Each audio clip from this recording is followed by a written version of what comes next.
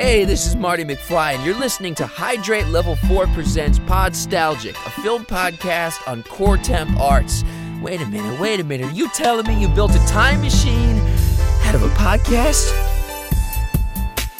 Welcome to another episode of Podstalgic. This is a movie podcast where we take a nostalgic look and rediscover movies new and old. But for this episode, we have a fantastic interview from actor Jeffrey Weissman, who many of my listeners know that I'm a huge Back to the Future fan. So you guys know that this is something that I was very excited about and not only had the honor, but the pleasure of speaking with. One of the big reasons that I wanted to speak with Mr. Weissman is because till this day, there's still people out there that didn't even know that he was the second George McFly. A lot of people think that it was still played by Crispin Glover, very much the way they thought that Elizabeth Shue was still Claudia Wells from part one. So he talks a little bit about that, and also, speaking with Crispin about taking over the role of George, but also we get to learn about Mr. Weissman, the man, where he came from, what he did before he got into acting, and some of the other things that he has done. That to me was also important to learn about him. And this is our conversation. I want to thank you for the opportunity, for allowing me to speak with you, and just wanted to relay that this is a huge honor for me to have you on the show. And now I want to start off, just kind of going back and learning a little bit more about you. I think a lot of listeners, know that you have played in many roles. You were in was it Pale Rider with Clint Eastwood? And obviously you were in Back to the Future. I call it Act 2 and 3 of the Back to the Future saga, because to me it's one big movie. Well, the second and third part were originally one script called Paradox, as you probably know. Mm-hmm. And I guess they figured they could double their money by making them two films. And yes, I've done a lot of other films and TV shows. Mm-hmm. And where was it that you grew up? In Los Angeles. I was born in Glendale, raised all over LA, from Pasadena to Santa Monica. Played El Rey in Brentwood and West Hollywood and Burbank. Okay, so you've been on the West Coast most of your life. Yeah, a little time in Coarse Gold, north of Fresno, a little time in Lake Tahoe, and a couple of years in San Diego. So we moved around a bit, but always on the West Coast. Though I love the East Coast. In fact, I've often been accused of being or sounding like someone from the East Coast, which is odd. Really? Any particular area? No, I get along great with people from New York and New Jersey, and I have dear friends that I hang with in the Carolinas, and I have a great time in Florida when I'm there. I like the East Coast just fine. And Midwest. I'm pretty happy wherever I go in the world. I myself was born in Texas, but I grew up in Portland, Oregon. And when I'm usually around other Southerners, I think that twang comes out a little bit, which I never noticed, but people do point out. So I can understand. Well, sometimes I have people say, well, are you British? And I think in my youth, I tried to be more refined or sound more refined than I probably gave myself credit for being. My grandmother, who was really the only one in my family who encouraged me to pursue my acting, was born and raised in Mayfair in London. And she had a very lovely eloquence about her. And I know that I often will over enunciate or articulate, and people will say, well, are you English? And I probably picked up a bit of that from her and emulated her a bit. So I'd get that as well. Being an actor, you put on accents, and you could be from anywhere. No, absolutely. You mentioned acting at a young age. I think I read on your website that it was something about a babysitter that was just into watching movies all the time or something? I had influence from my parents, either managed or owned private clubs, and they had actors, producers, composers from showbiz at their club. My dad was partners for a while with Lauren Green from Bonanza, George Bassman, who was the composer or musical arranger on The Wizard of Oz. People in the industry, Mike Frankovich, who produced a lot of great films and also helped found the American Film Institute. These were all his contemporaries hanging out at his club and playing cards or backgammon, what have you. And from time to time, I would go with my parents either to the club or sometimes with my babysitter. And there was a sitter of mine who I was very fond of. In fact, I always thought that my older brother and she would marry in my childhood fantasies. And I remember going to my dad's club and meeting Omar Sharif, who would be playing games at the club, and watching her kind of flip out, meeting him, and then not an hour or two later, we'd go and see him up on the big screen in one of his films, and she'd flip out again. And so I thought to myself, well, if that's how to get her attention, I'll become an actor. But I think I was told that almost since I came out of the womb, I was always performing or being funny or the clown or the center of attention. And so it's kind of natural. My wife says that I'm often very funny even in my sleep. Yeah, that's an interesting visual there. Yeah, so it's something I've been drawn to since early on. And in grade school, I'd find ways of incorporating performance into my schoolwork. If in history class we were studying the Egyptians, I would do a newscast from the Pharaoh's pyramid, or I would incorporate performing wherever I could, and then eventually found my way to the stage, and then realized that I needed to get some good training. So it took me a while to find my way to kind of reining in my unruly hamminess. And for a time, you also worked at Universal Studios. Yes, I had a pretty good run doing supporting roles in films, even some co-star roles in films like Twilight Zone movie and as you mentioned, Pale Rider with Clint Eastwood, and was in between television and film work. And a friend of mine who, in fact, handled lookalikes called me up and asked if I'd ever played Stan Laurel. And I said, no, but I could use the work. What do you got? And his Oliver Hardy partner had lost his Stan Laurel that was working on the Universal Studios tour in Hollywood and needed a replacement. So I went up and auditioned, and it turned out this actor who played Oliver Hardy up there knew my work from a stage production of Romeo and Juliet where I'd played Mercutio. And he turned to the boss and said, this guy's got talent. I'll train him. We'll get him in shape. And within a couple of weeks, I did a passable Stan Laurel, and that ended up lasting 13 years. So I was the number one Stan Laurel, the second string Charlie Chaplin, and Groucho Marx up at Universal Studios. So if you were at the tour during any of those years, you may have taken a photo with me or seen my antics. That's amazing. That's a long run, too, 13 years. Well, it was lovely in that it was a job where I got to perform, be in character for 8 hours a day and make people happy from around the world. I learned to greet in 15 different languages. And then also I often had backups. So if I needed to take the day off for an audition or take a few hours off for an audition, they were pretty flexible. It was quite a gift. And was it during that time you also had an audition for War Games? No. The War Games was way before that. I had found out really the only way to make it in Hollywood was to really show casting directors that I had training, that I was taking it seriously. I had been working in films like The Rose and FM and I Want to Hold Your Hand and Sgt. Pepper's Lonely Hearts Club Band. But that was mostly as a background extra work. And ultimately that work isn't very fulfilling if you really want to sink your teeth into a part or take yourself seriously as an actor.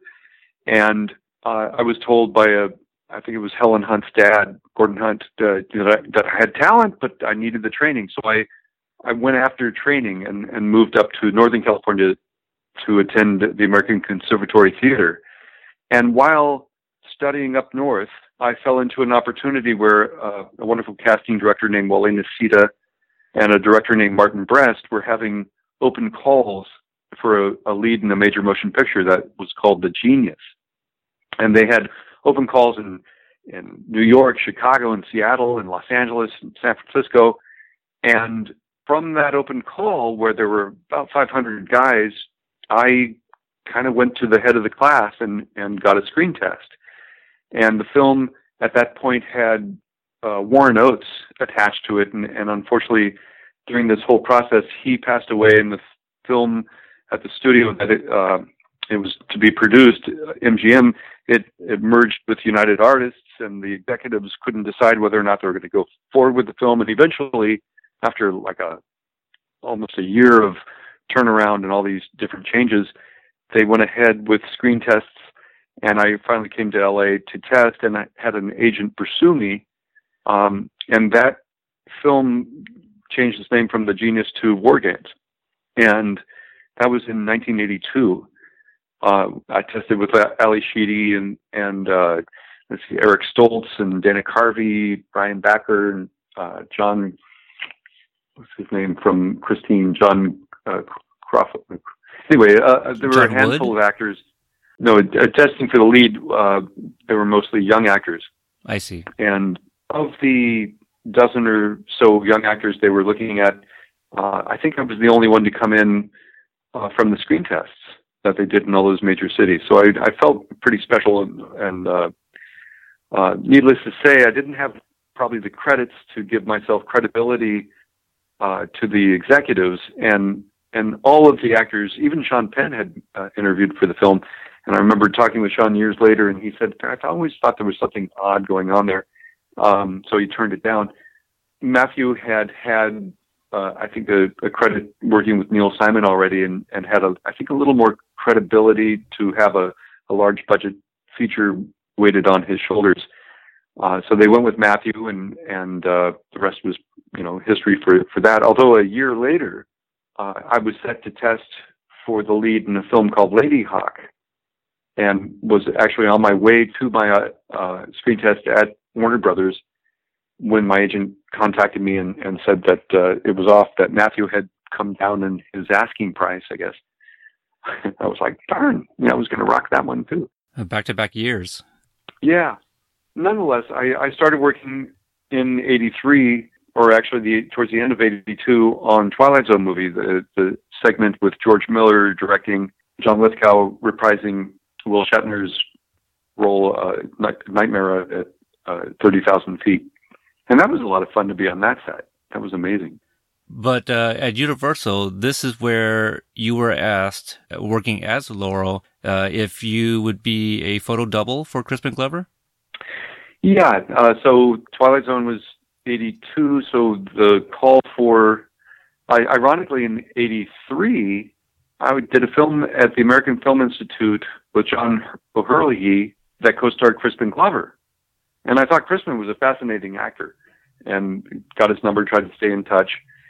And a year or so later, when Back to the Future came out, I was like, hey, I know that guy. He's rocking this. He's knocking it out of the park. George McFly was amazing. And thought it was very cool. I even left him a message how wonderful I thought he was. Kind of forgot about it. And at that time, I was co-starring in Pale Rider with Clint Eastwood, and also had co-starred on a couple different, or guest starred on a couple different TV series. And then 87, started working at Universal as Laurel and Chaplin and Groucho, putting those together. And then I guess it was towards the end of 88, maybe into 89, I got a call from that same agent, that lookalike agent, who got me the position or the opportunity at Universal to play Stan Laurel, who asked if I knew who Crispin Glover was, and I said, of course. And he said, well, production is looking for a photo double for him, and I needed work at that time. I needed to get my medical through SAG because my ex-wife was having our second child, and I needed the help. So get me in there. And I went and interviewed with the assistant directors, and then they talked with, obviously, Bob Zemeckis about me, and then I went through casting and then started fitting for prosthetic makeup, basically a mask, and did a screen test as young George McFly. And at that test, Zemeckis and company deemed that I would be a suitable replacement, I guess. And it really wasn't until this 11th hour before going into shoot. I think it was on after 5 o'clock on a Friday before being expected on set on Monday morning, that casting called and told my agent that they wanted me for the role of George. And so it was all kind of awkward because I couldn't fathom how they were going to make a sequel to these films where Crispin was so vital to it. And in my mind, I was wearing the makeup and all because they were going to need George here and George there, maybe out of focus over there at the same time, like they do, with when Michael's up on the catwalk in part 2, or while he's down below playing, Marty on both the catwalk on stage at the same time, this type of thing. But nonetheless, I didn't want to ask questions or rock the boat. I needed the work, and so I went with it. One thing I did hear in an interview of yours is that the makeup, the prosthetics that they put you in, this is 4 hours of work that they had to do every day. Yeah, eventually we got good at it enough where we took about a half an hour off. So we got it down to 3.5 hours to apply and an hour to remove at the end of the day.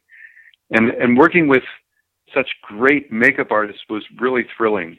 There was a lot of history in those makeup trailers with the Westmores, Marvin Westmore and his family, and then Kenny Myers and Mike Mills, who was my kind of personal makeup guy. He was the foreman on Beetlejuice. Nancy Vasta, his associate, really terrific people. And we had some days where, Michael, Tom, Leah, myself, we all needed to be in makeup, so they bring in extra help. And a gentleman named Zoltan and his wife, who won the Academy Award for the makeup on Mask, came in. Now, ironically, when I was a manager of a Victorian apartment in San Francisco, I had this kind of biker chick as one of my tenants who shared with me stories about her son, who had this terrible deformity, and it turned out that Mask was about her boy. Oh wow! So it was kind of interesting synchronicity. So working with these great makeup artists was really thrilling, and I'd hear wonderful stories in the makeup room and get to spend a lot of time with the stars like Leah, hearing the wonderful stories that they had to share. And then your shooting days were about 20 hours long? Often. I remember during the McFly household of 2015, or 2, we had, in 1 week, I remember a 19-hour day, a 22-hour day, a 26-hour day. And a lot of this was also because we only had Michael in the evening. During the day, he was shooting the last season of Family Ties. And so we'd only get him in the evening and make the most use of that. Unfortunately, I had asked Mike, when do you sleep? And he'd say, in the limo in between the studios. Like he didn't get much rest. Also, a lot of people don't realize in part 3, the role of Seamus McFly, of course, was to be played by Crispin. And when Crispin didn't come back, when he chose to turn it down, they really couldn't put me in that role because no one would know me with my own face, know me from Adam. And the makeup wasn't, how shall I say, natural enough to get away with anything. So they, as if he didn't have enough to do, they gave the role to Michael.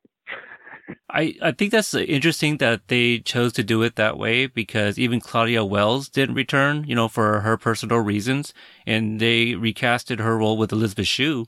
With your situation, I don't see what the big problem was. Well, I would have loved that, but they have their reason. I don't know. You'll have to get Bob Gale or Robert Zemeckis on your show.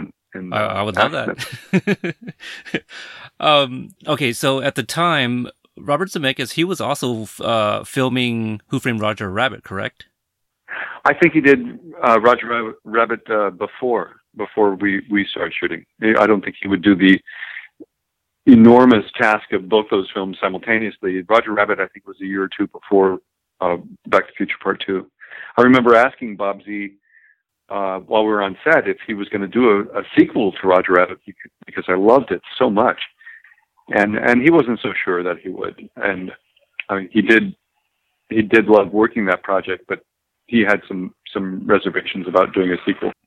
And that's interesting because I must have misremembered something that I read or maybe an interview that I saw that I thought that perhaps juggling the two movies was such a challenge, that he felt that he wasn't able to give Back to the Future 2 like his entire focus.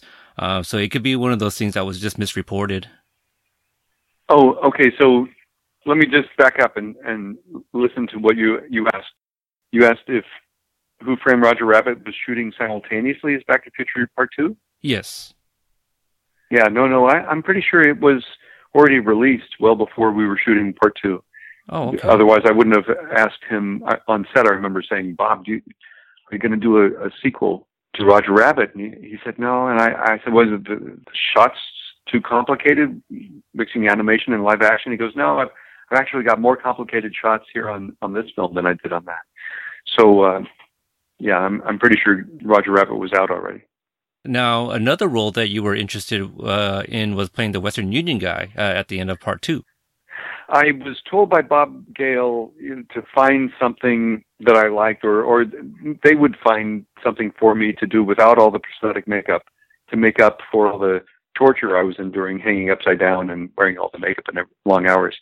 And so I suggested the Western Union guy. I was happy to take a cowboy or any kind of support role, but it never materialized. When I asked about the Western Union guy, he thought that it had already been cast, and sure enough, Joe Flaherty did a great job with that. Not even one of Mad Dog Tannen's goons. I would have been happy with that. It just didn't materialize, and it also might have been lip service on Bob Gale's part. Yeah, I think Mad Dog's probably my favorite Tannen. He's just so out there. Yeah, he's... Tom was having a field day. I love that when I was cast, I was given by production some of the old screen tests, and in them you see Crispin and Leah and Tom really having a lot of fun, often improvising these scenes just to let the camera study their makeup to see if the makeup was working with what lighting and so on and so forth. And in some of the improvs, one of my favorite things, you see Tom Wilson standing next to Crispin in a doorway or something, and he's just kidding around. And he says, "McFly, what is that? An Irish bug?" And so that's where he comes up with that line. I don't believe that was in the original script. It's something Tom came up with. It's always really fun to watch the creative process. Yeah, what was it like behind the scenes, when the cameras weren't rolling? Was everybody just kind of rehearsing their parts, or were people, having a good time and just cracking jokes? Well, it's work. It's a really focused work atmosphere. There are crew people, anticipating the director's next move. There are people who have been working for hours already who are going to take a break, and we'll have some fun conversations and all, but everyone's really staying on task. It was a lovely set. There was very little tension, as it should be. In any good production, the tension always mounts towards the 20th hour, or when some complication is making it hard for production to get a shot just right. Whatever. There's so many hundreds of things that can go south. The best sets are those that don't have tension, that are relaxed and focused. And Zemeckis kept it that way. He was very smart, casting competent actors on top of a great script. That script had gone through so many rewrites and was honed. Really terrific to be a part of the whole scheme, the family of both the crew and the cast. And then, I've watched other great directors. I've worked with George Miller, as I mentioned, and Clint Eastwood. And their crews generally are there because they anticipate the needs of the director. They have probably homes of their own with mortgages, and they want to keep that payment going, so they know what's coming and are prepared. And that's really the key to success, preparation, meeting opportunity, and they'll keep being asked back, if they play their cards right.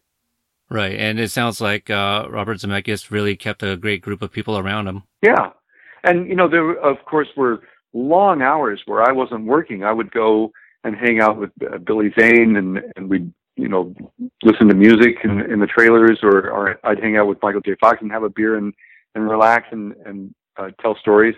It was a really good atmosphere of camaraderie. At first, of course, it was awkward because anyone who, in their right mind would look at me in the young George makeup and go, well, what the heck are you supposed to be? And it was obvious they were trying to emulate Crispin, so the audience wouldn't know that there was any difference. They were in a corner. Crispin had them in the corner. They kind of had Crispin in a corner. And in my opinion, Spielberg and Zemeckis and company probably didn't see Crispin as the star that he had been climbing to get to by the time Part 2 was being cast. And Crispin obviously, saw himself as something more than what they were offering. I think they were offering him either the same money as Leah and Tom, or maybe not even as much. But he, wasn't going to allow that. But then again, the part also had been reduced. Part 1, as you know, was really George's story.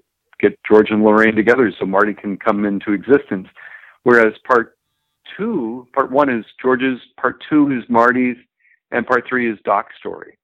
So George had been kind of reduced to a support player. And so how were they going to get around not having the original actor? Well, if it wasn't me, it was going to be someone else, in probably that same makeup. You mentioned hanging out with like a Billy Zane and maybe having a beer with Michael J. Fox. I remember a gag reel. I think it was from the first movie where they were filming the scene where Marty and Lorraine are at the dance, but still inside the vehicle in the car waiting in the parking lot. Mm-hmm. And I think they replaced the flask that he was drinking out of with actual alcohol. I think that was on the first film. Right. And on the second one, I don't remember any gags like that going down. Were there any other gags? We had fun. There were marks that might have been overshot. There were props that went south. We had one huge complication with Lorraine in 2015 at Marty and Jennifer's house when they had the projection on the window of a pastoral scene, and it was really a shade, and she pulls the shade to reveal it's a brick wall there, and we couldn't make that effect work without seeing the flash of the slide projector going off and blowing the effect. So it didn't look as futuristic as it could, and we literally spent hours just correcting that one little effect. I remember it was like 3 a.m, and Bob Zemeckis sent us all to second dinner while he figured it out. And we came back, and this is the key to a great director, is you just solve problems. And when he came back, he said, Leah, how about if you just pull the string back on the shade forward, face camera, say your line, tilting it out, we'll get the projector off as you let it go, and we got it in one take. Oh, wow. So it was really a nice testament of someone who's been working 25 hours already on little sleep to begin with, figuring out a technical problem and getting everyone wrapped so they don't go into extra golden time or whatever it was. By that time, it was probably that 26-hour day, like I mentioned. Yikes, I can't even imagine the long hours. And this was all pre-CGI, so we did have some computer work. We had a program running the Tondro camera, which allowed splicing of the film inside the camera, which allowed Michael to play multiple roles or Tom to play, Biff in various places. And that was pretty advanced, but it was also extremely analog is not the word I want, where we had to match the blocking of the computer-controlled camera, as opposed to, setting up blocking, and it could be, if we miss, it's not a big deal. We had to be completely precise, because if the camera was splicing the film inside it, everything, all the movement had to be, if Marty Jr. is passing the iced tea to Marty Sr. or Marlene, it's got to be exact on the mark. Otherwise, it's not going to match. Right. Kind of like what they did with Michael Keaton in Multiplicity. Yes. I worked with Michael Keaton. He's a great guy.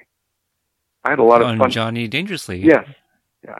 Terrific guy. Just a lot of fun with Joe Piscopo and Mary Lou Henner and Maureen Stapleton. What a gift she was. Oh, my God.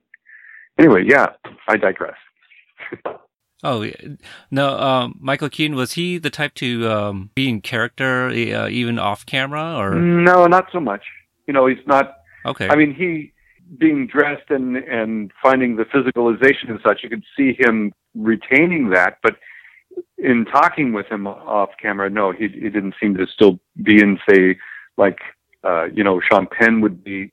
Sean, if the character is far from his natural state of being, he will really ground into that character all through production, what's her name did on Blue Jasmine. You have a handful of actors and actresses who, if the character, I think, is either far from their core person, that they find it easier to stay in that character, to maintain it all the time. And it may come out of insecurity, or it's just a technique that they're used to doing. I can't poo-poo it or say anything bad about it. It is awkward, though, when you're trying to talk to them as a person and they're still in the character. It's interesting. But I, like and I've mentioned, I'd stay in character of Stan Laurel or Charlie Chaplin or Groucho Marx for 8 hours while working at Universal. And people would come up and saying, people who did the research would come up and say, "You're Jeffrey Weissman, you're George McFly." No, I'm Stan Laurel. You got me mistaken. People try to get me to break. Right. I do environmental theater as Mark Twain or a Renaissance fool or Lord or any number of characters. And, it's interesting, the role playing, and yet at the same time, it can be really upsetting for people who are trying to get you to break character or you to get a straight answer from you. It could be fun. Now, speaking of characters, I am curious, who would you say, that maybe surprise listeners that are very much like their character from Back to the Future? I'd imagine Thomas F. Wilson is probably the complete opposite. Tom's a sweetheart. Tom's a really genuinely lovely soul, spirit. Life has been sometimes a challenge for him. He's got a great sense of humor. He's a stand-up comic. He's very, very smart. I've had really great experiences with Tom. It's interesting to see what he's chosen to do. For years he would do no Back to the Future themed fan cons or events until really last year. He came back after a hiatus. Right. And everyone's got their reasons. I'm not necessarily privy to reasons why people do. Crispin, of course, stays clear far and wide from Back to the Future related events just because it's a sore spot still for him. I would love to see Bob Gale and Crispin hug and finally get over their animosities and do something, for Michael's charity, or the fans. Mm-hmm. I mean, it ultimately is about the fans and Michael. And, if these guys could get over their ego stuff, it'd be a beautiful day. Absolutely. I agree with that. To kind of bring it back to Michael real quick, I enjoy the scene where he has to play 3 different characters to include his daughter, Marlene. What was it like on set when they would film Michael as his daughter? Well, it was, first of all, hurry up and wait. We'd probably have shot most of the scene with Michael playing Marty or Marty Jr., and then he would have to go off and change it. Now, remember, with the prosthetic makeup, the application always added a couple hours at least, and then with Marlene, it was, take the prosthetics off if he was Marty previously, and then put him in the female makeup and then wardrobe and wig. And I remember the wig he had as Marlene first round that I saw was much better looking than the red bangs, but they ended up going with that. It was amusing, but no one's going to laugh at Michael J. Fox, while he's working, because it's funny looking. You're just going to keep it inside and respect, because there's work to be done. We got to tell a story.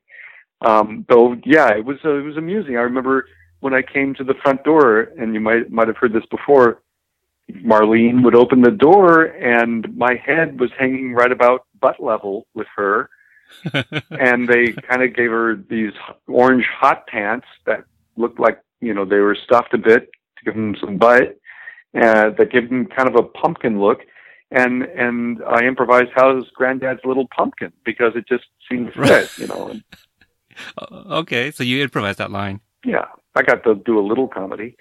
There was a little comedy in the Fruit Please in the kitchen. Lorraine says to, I think it was Marlene or Marty Jr., give your granddad a piece of fruit, and they gave me a banana. And you try to peel a banana upside down and not have the peel slap you in the face. I had some funny little bits that I came up with, and I remember Zemeckis laughing a little, and I'm sorry it didn't stay in, but I have a few rare stills. So if you listeners out there want a copy of that still, I'll sign it for you. Just write me through my website, jeffreyweissman.com. There you go. I like that. Do you remember, was there any, I'm sure it wasn't on a gag reel, but any kind of outtakes that really stood out, from filming, actually, from either 2 or 3? Gosh, probably nothing that isn't on the Blu-ray DVDs. I can't tell you that, I know stories that probably I can't tell publicly. Sure. But anything that you can share. The things that I can share, let's see. There were mostly, just hardworking days with people having a good time at the end of the day, celebrating a job well done. There may have been a few missed moments. I remember I'm backstage, George and Lorraine are backstage saying, Marty, that was quite a performance or whatever. And Michael as Marty part 1 running out the door and knocking Michael as Marty in part 2 out.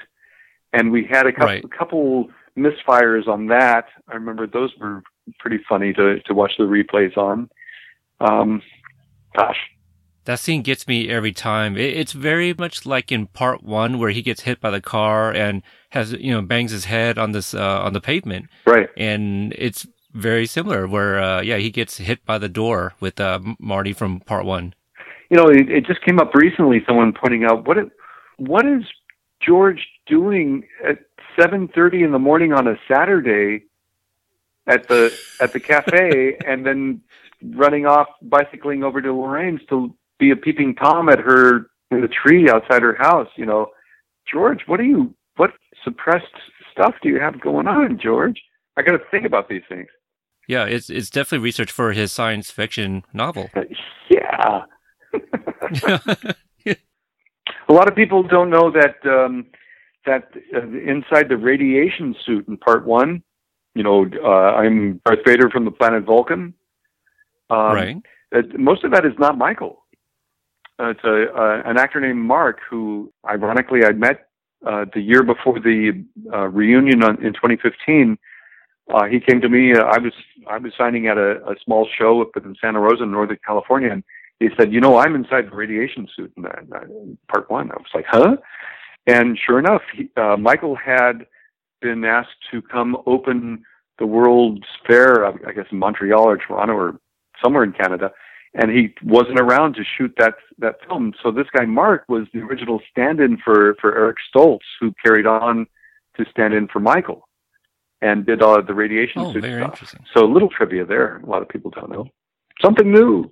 That is interesting. Yeah, because I feel some kind of behind the scenes where it shows that scene where it's actually still Michael's voice, like within the suit. So I wonder if he was just providing that, for, like blocking purposes and stuff like that for George to react, to his lines. Sounds like it. Yeah. What are some locations from the trilogy that you have not visited yourself?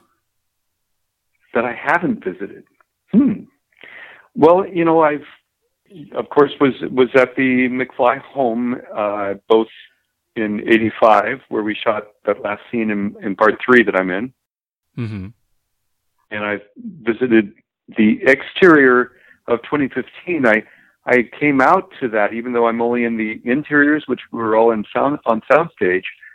I came out specifically to meet Chris Lloyd because he and I had not met. We had no scenes together in part 2. And I asked my makeup artist, Mike Mills, to introduce us. So I came out at 3 a.m. and met Chris. And Chris is very quiet. I mean, even if you know him well, he's still kind of quiet. And that's how it was, at 3 or 4 o'clock in the morning when I finally got to meet him. I'm a big fan. He goes, "Oh, thanks." And we kind of stared at each other for a while, and that was it. But it wasn't actually until we started appearing at some of the trilogy screenings together where we'd be holed up in a projectionist booth in a theater for 40 minutes before we'd go on that I got him to open up and found out that he does talk. He's a great guy. We've had some really great interactions over the years. Let's see. So the other sets that I haven't or have been on, I guess it was the reunion, the We're Going Back, the first We're Going Back event, which I think was 2013, that I returned to Whittier High where we did the exteriors of the high school. And right. That was kind of cool to go back there. It was cool to go back to the Methodist Church in Hollywood where we shot the Enchantment Under the Sea dance.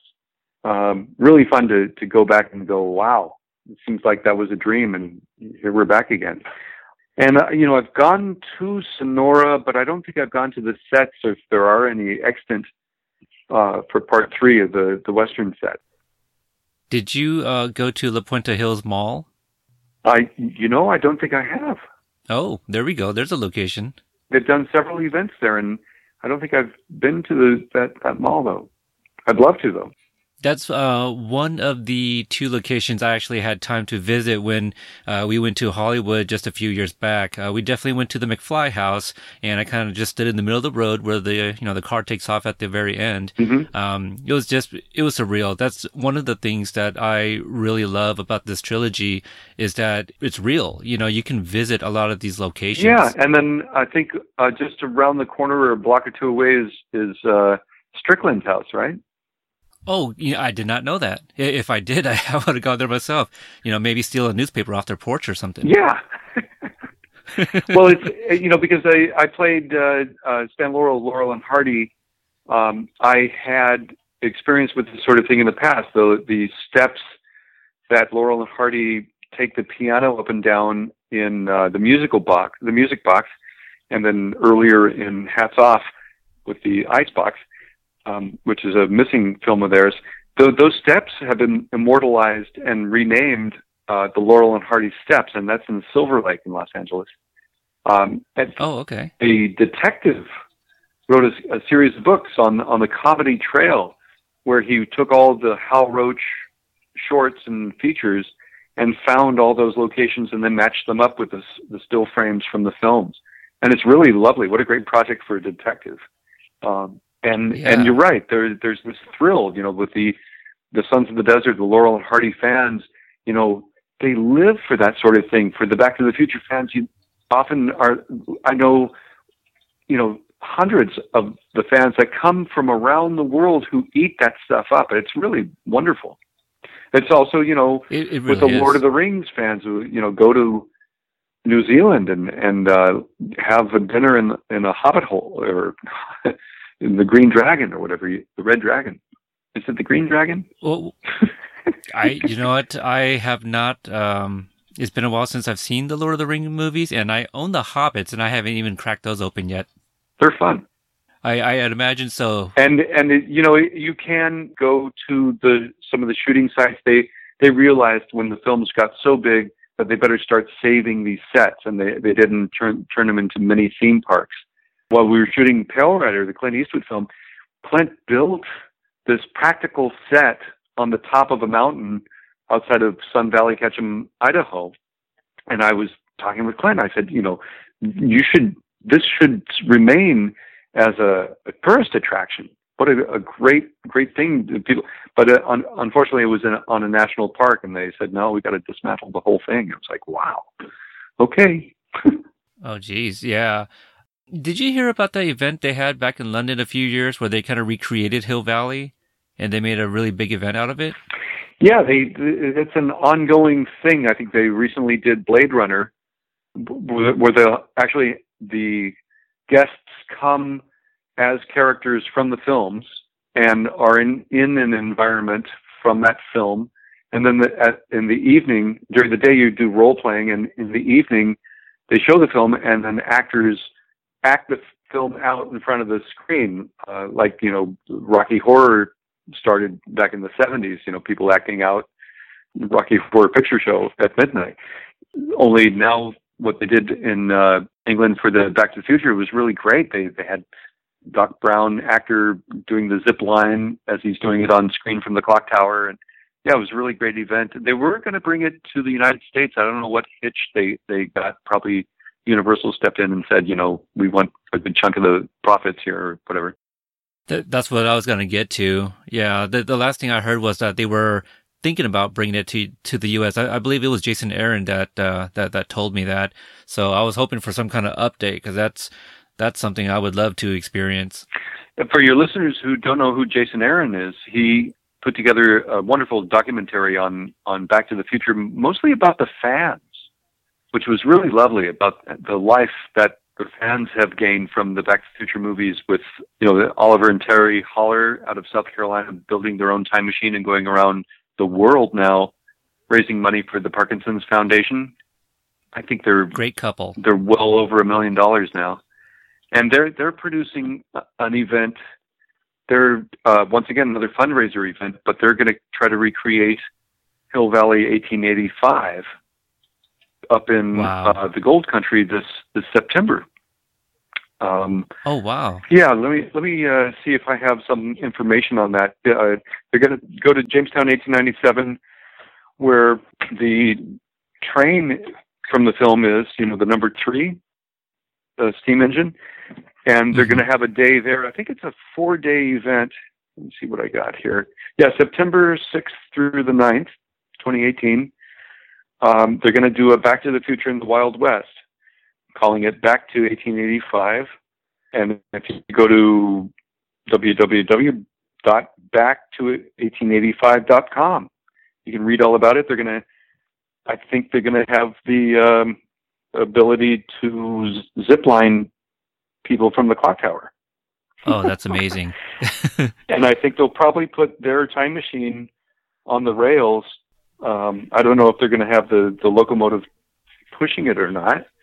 I'm hopefully going to get them hooked up and introduced to my friend Mick Smith, who I do living history with from time to time. He was on the special effects team that blew up Doc Brown's train as it went over into the ravine. And hopefully we'll get Mick out there to tell stories about working on that for 4 months. Oh, that's amazing. You're talking about the miniature that they blew up. Yeah. Mm-hmm. Yeah, I'm checking out the website right now. I'll definitely include that in the show notes for for the listeners to check out if they'd like to. Great, and I know Terry and Oliver will be appreciative of that. But that film, we're going. Let's see, Out of Time, Back in Time. What was the title of Jason's film? It was Back in Time. Back in Time. It's funny. Most of my work on that, I think, is in the bonus material. And at the time, I was playing a character in a Victorian show, so I have these big mutton chops, and I look pretty funny in the interview. But they did a really great, thorough job interviewing everyone from Huey Lewis to isn't even Spielberg in it? I feel like he was, but Robert Zemeckis was definitely in there. Bob Gale. So they did a really thorough job getting interviews on everyone about Back to the Future, and then focusing on how much the series means to fans. That to me was just worth the price of admission. It was really great. Yeah, it really was. And just for the listeners, if you guys haven't checked it out yet, I did do a interview with Jason Aaron and also reviewed Back in Time with my co-host Albie over at the Back to the Future Animated Series podcast. So a little shameless plug there.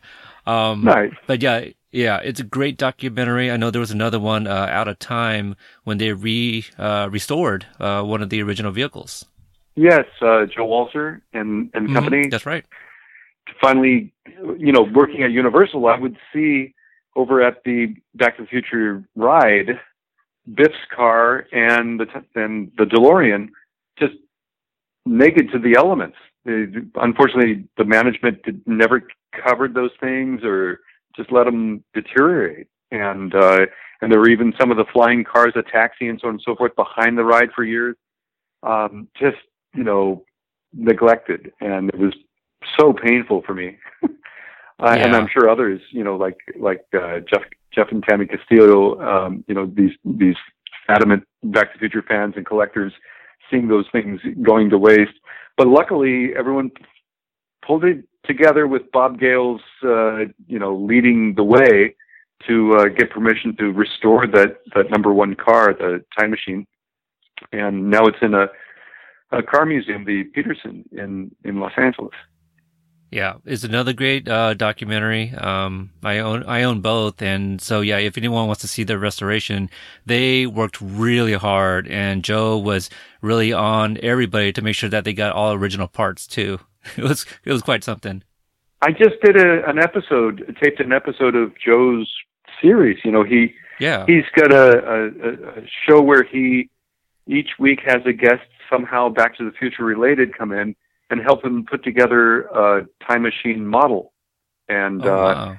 Okay. I'm terrible at models, but I did, follow the directions as best I could. And hopefully I won't be the weak link and it won't fall apart where I help put it together. And we talked, stories of Back to the Future. And that's a fun thing to look up. Hopefully you can find a link to Joe's little, online series.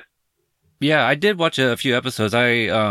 I did reach out to him, seeing if he wanted to speak about it, and I didn't get a reply. But that's I'll include the links again in the show notes for the listeners. You just mentioned models. Do you own any memorabilia, or prop, and if you don't, what would you like to own? Oh, what would I like to own? Oh boy, I want that Ortholev that I was hanging from. That's the one thing. I wonder who's got that. I had my old age makeup from my last day of shooting. Usually we'd take the makeup off and throw it away. But the last day of shooting, I got sentimental and I said, here, can we kind of take it off carefully? I'd like to somehow save it. And I did over the years. And, right after the terrible market crash of 2008, and let's see, my father's death, I had a terrible year, as almost everyone did.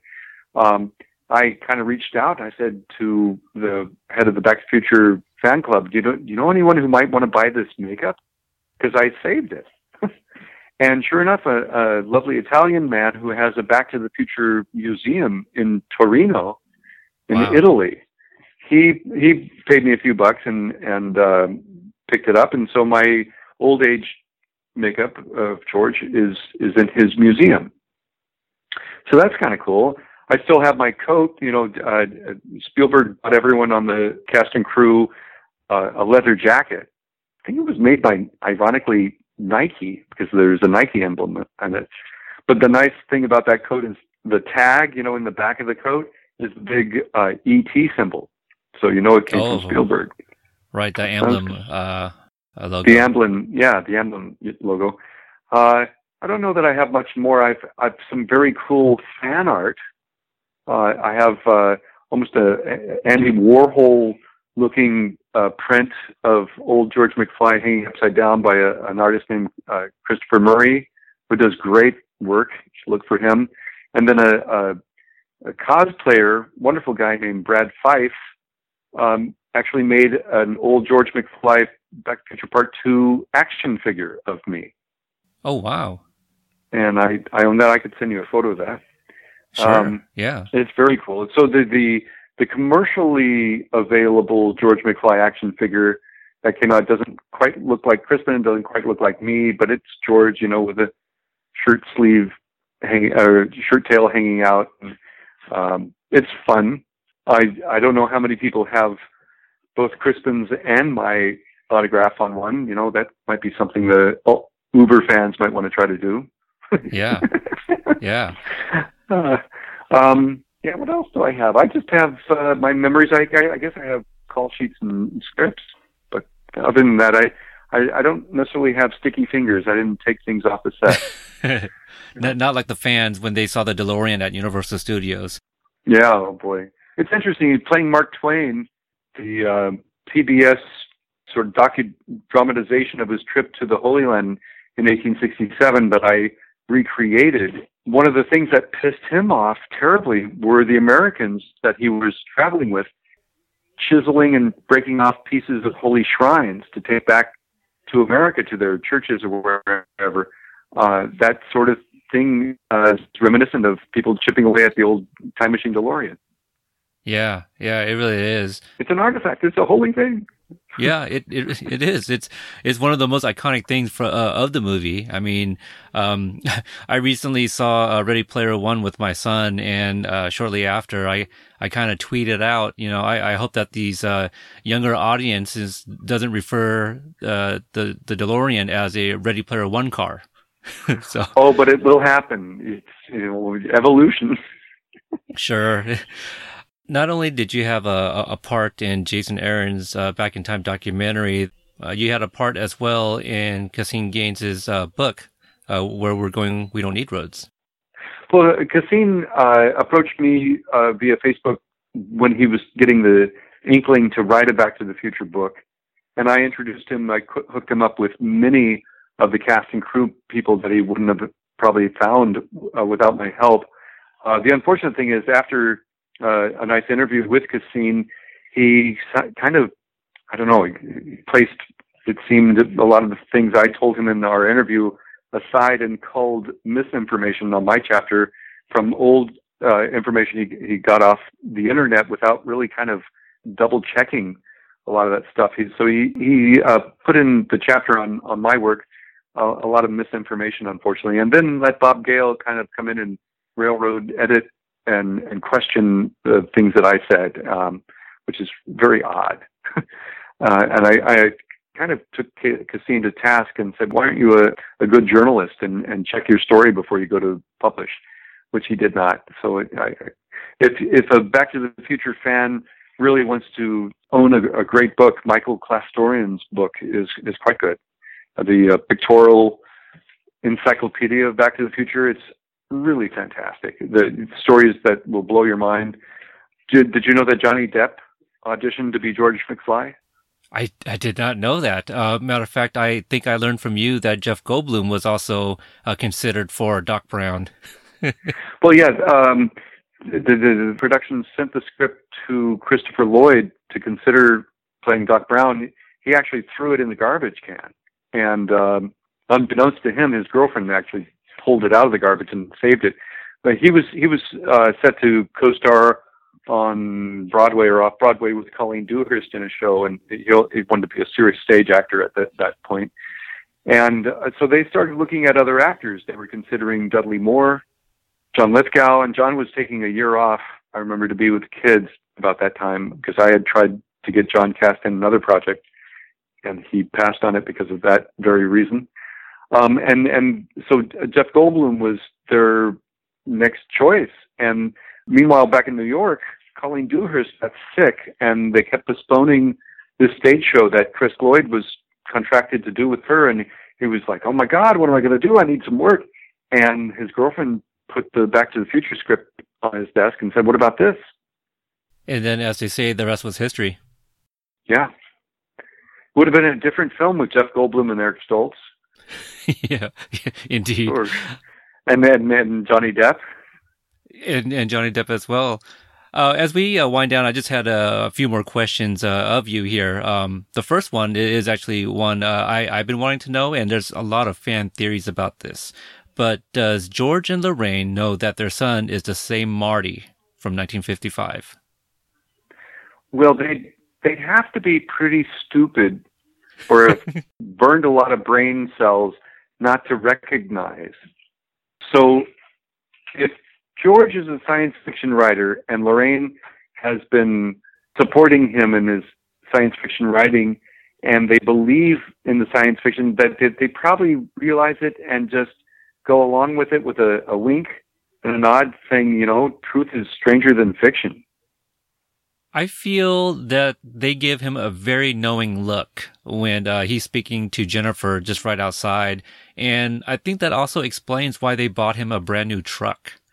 So I think that's another fan theory that was thrown out, that they do indeed know. But I agree with you. I mean, I know it was 30 years, but how do you not forget a face of the man who hooked you guys up?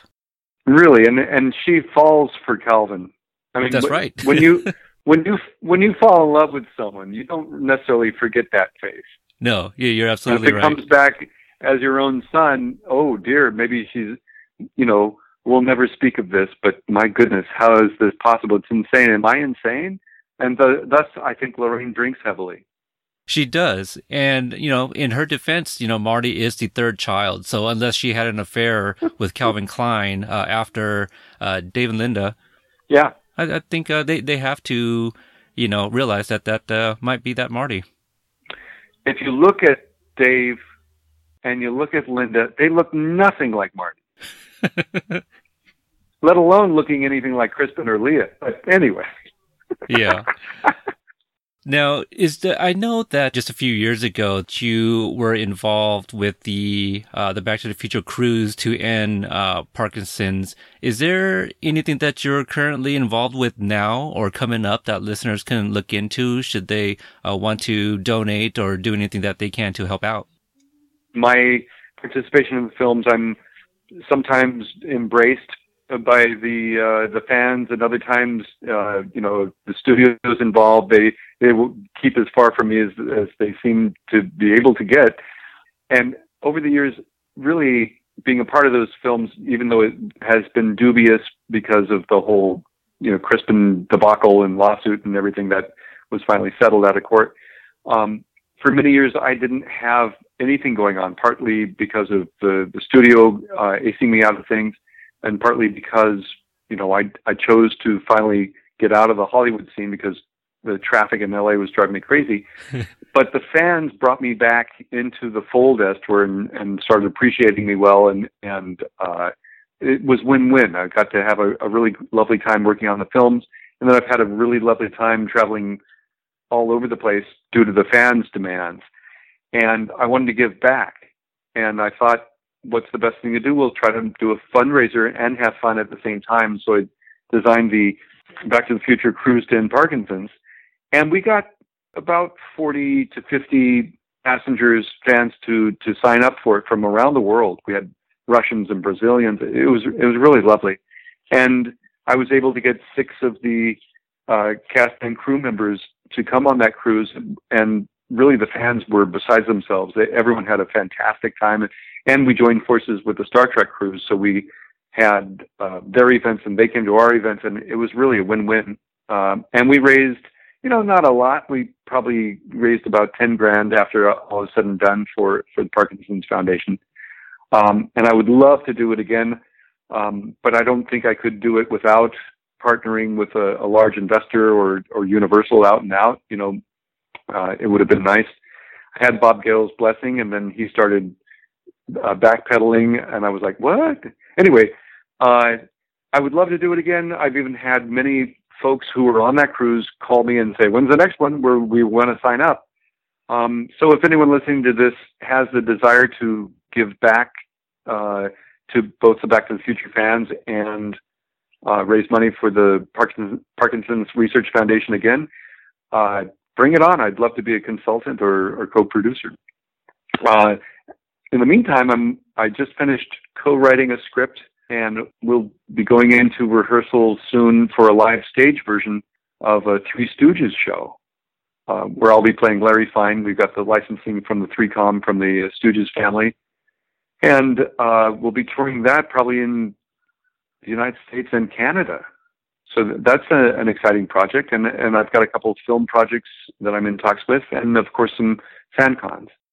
Now, if you welcome the interactions, is there anywhere listeners can maybe continue the conversation, or if they had any other questions of you? Yeah, I'm pretty easy to find. I did a Reddit Ask Me Anything years ago, and I think people are still commenting on that thing. Ironically, a month after I did it, Crispin Glover did one. So there would be a tube of reading. Sometimes there are these trolls and jerks who, just want to tear you apart or say nothing but nasty things. Try to skip that stuff. There's interviews, as you probably have seen, on podcasts and webisodes and various other things around the internet. Or if you have to reach out to me, once again, JeffreyWeissman.com, there's an email button right on the homepage, and that gets to me.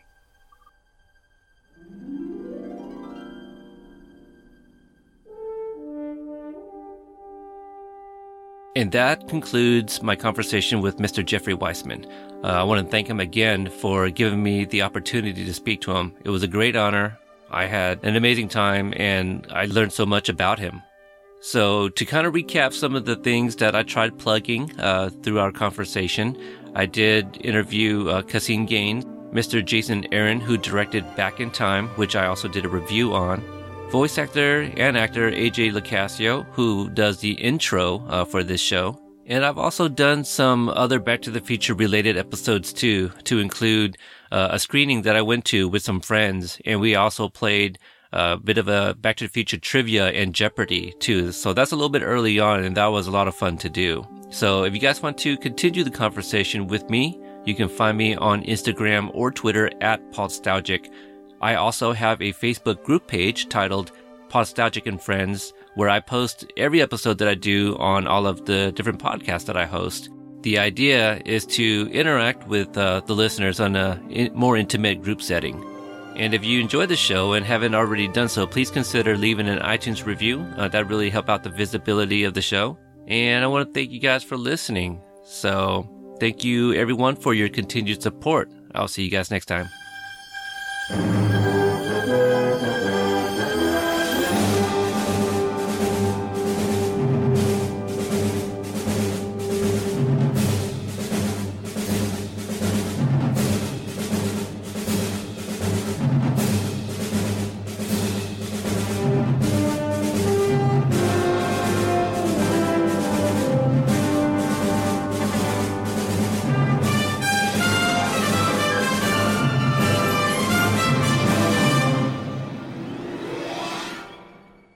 Thank you for listening to the Courtemp Arts Podcast Network. To listen to more Courtemp Arts shows, visit courtemparts.com.